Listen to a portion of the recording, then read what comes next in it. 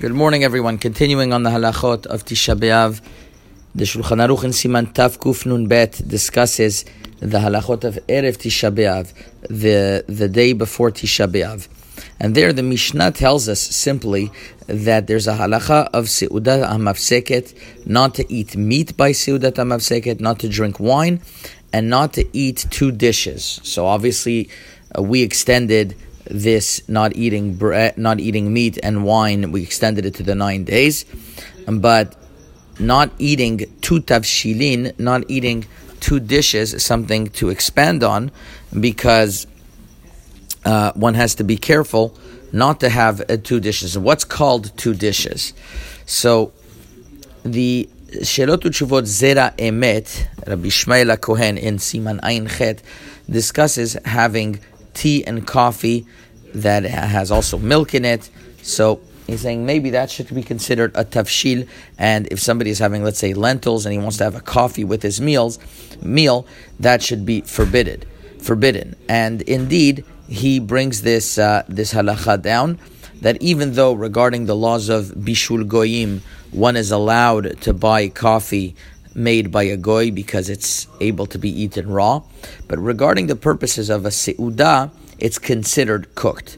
Maran Achida in Machzik Beracha, Siman Tav Kuf Nun Bet, Seif Katan Aleph, writes that the minhag is to drink coffee by Seudat HaMafseket.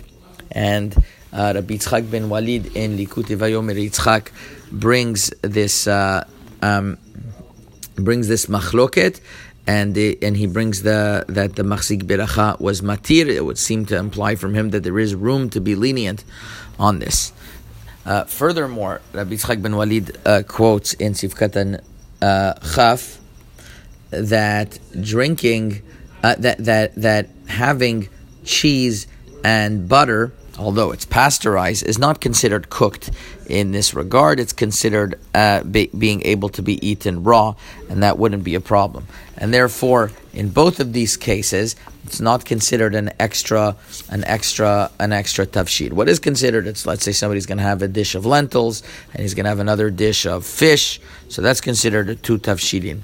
The person has to have only one tafshid. Now, the question that is going to be is what's going to happen if somebody has a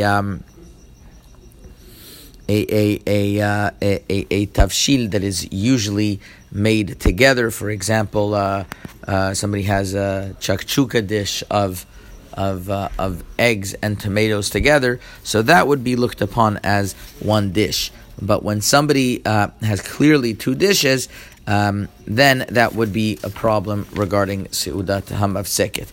Other halachot that you have to remember regarding Seudat Hamafseket is the minhag is to have it while somebody sits on the floor and has ashes on his head.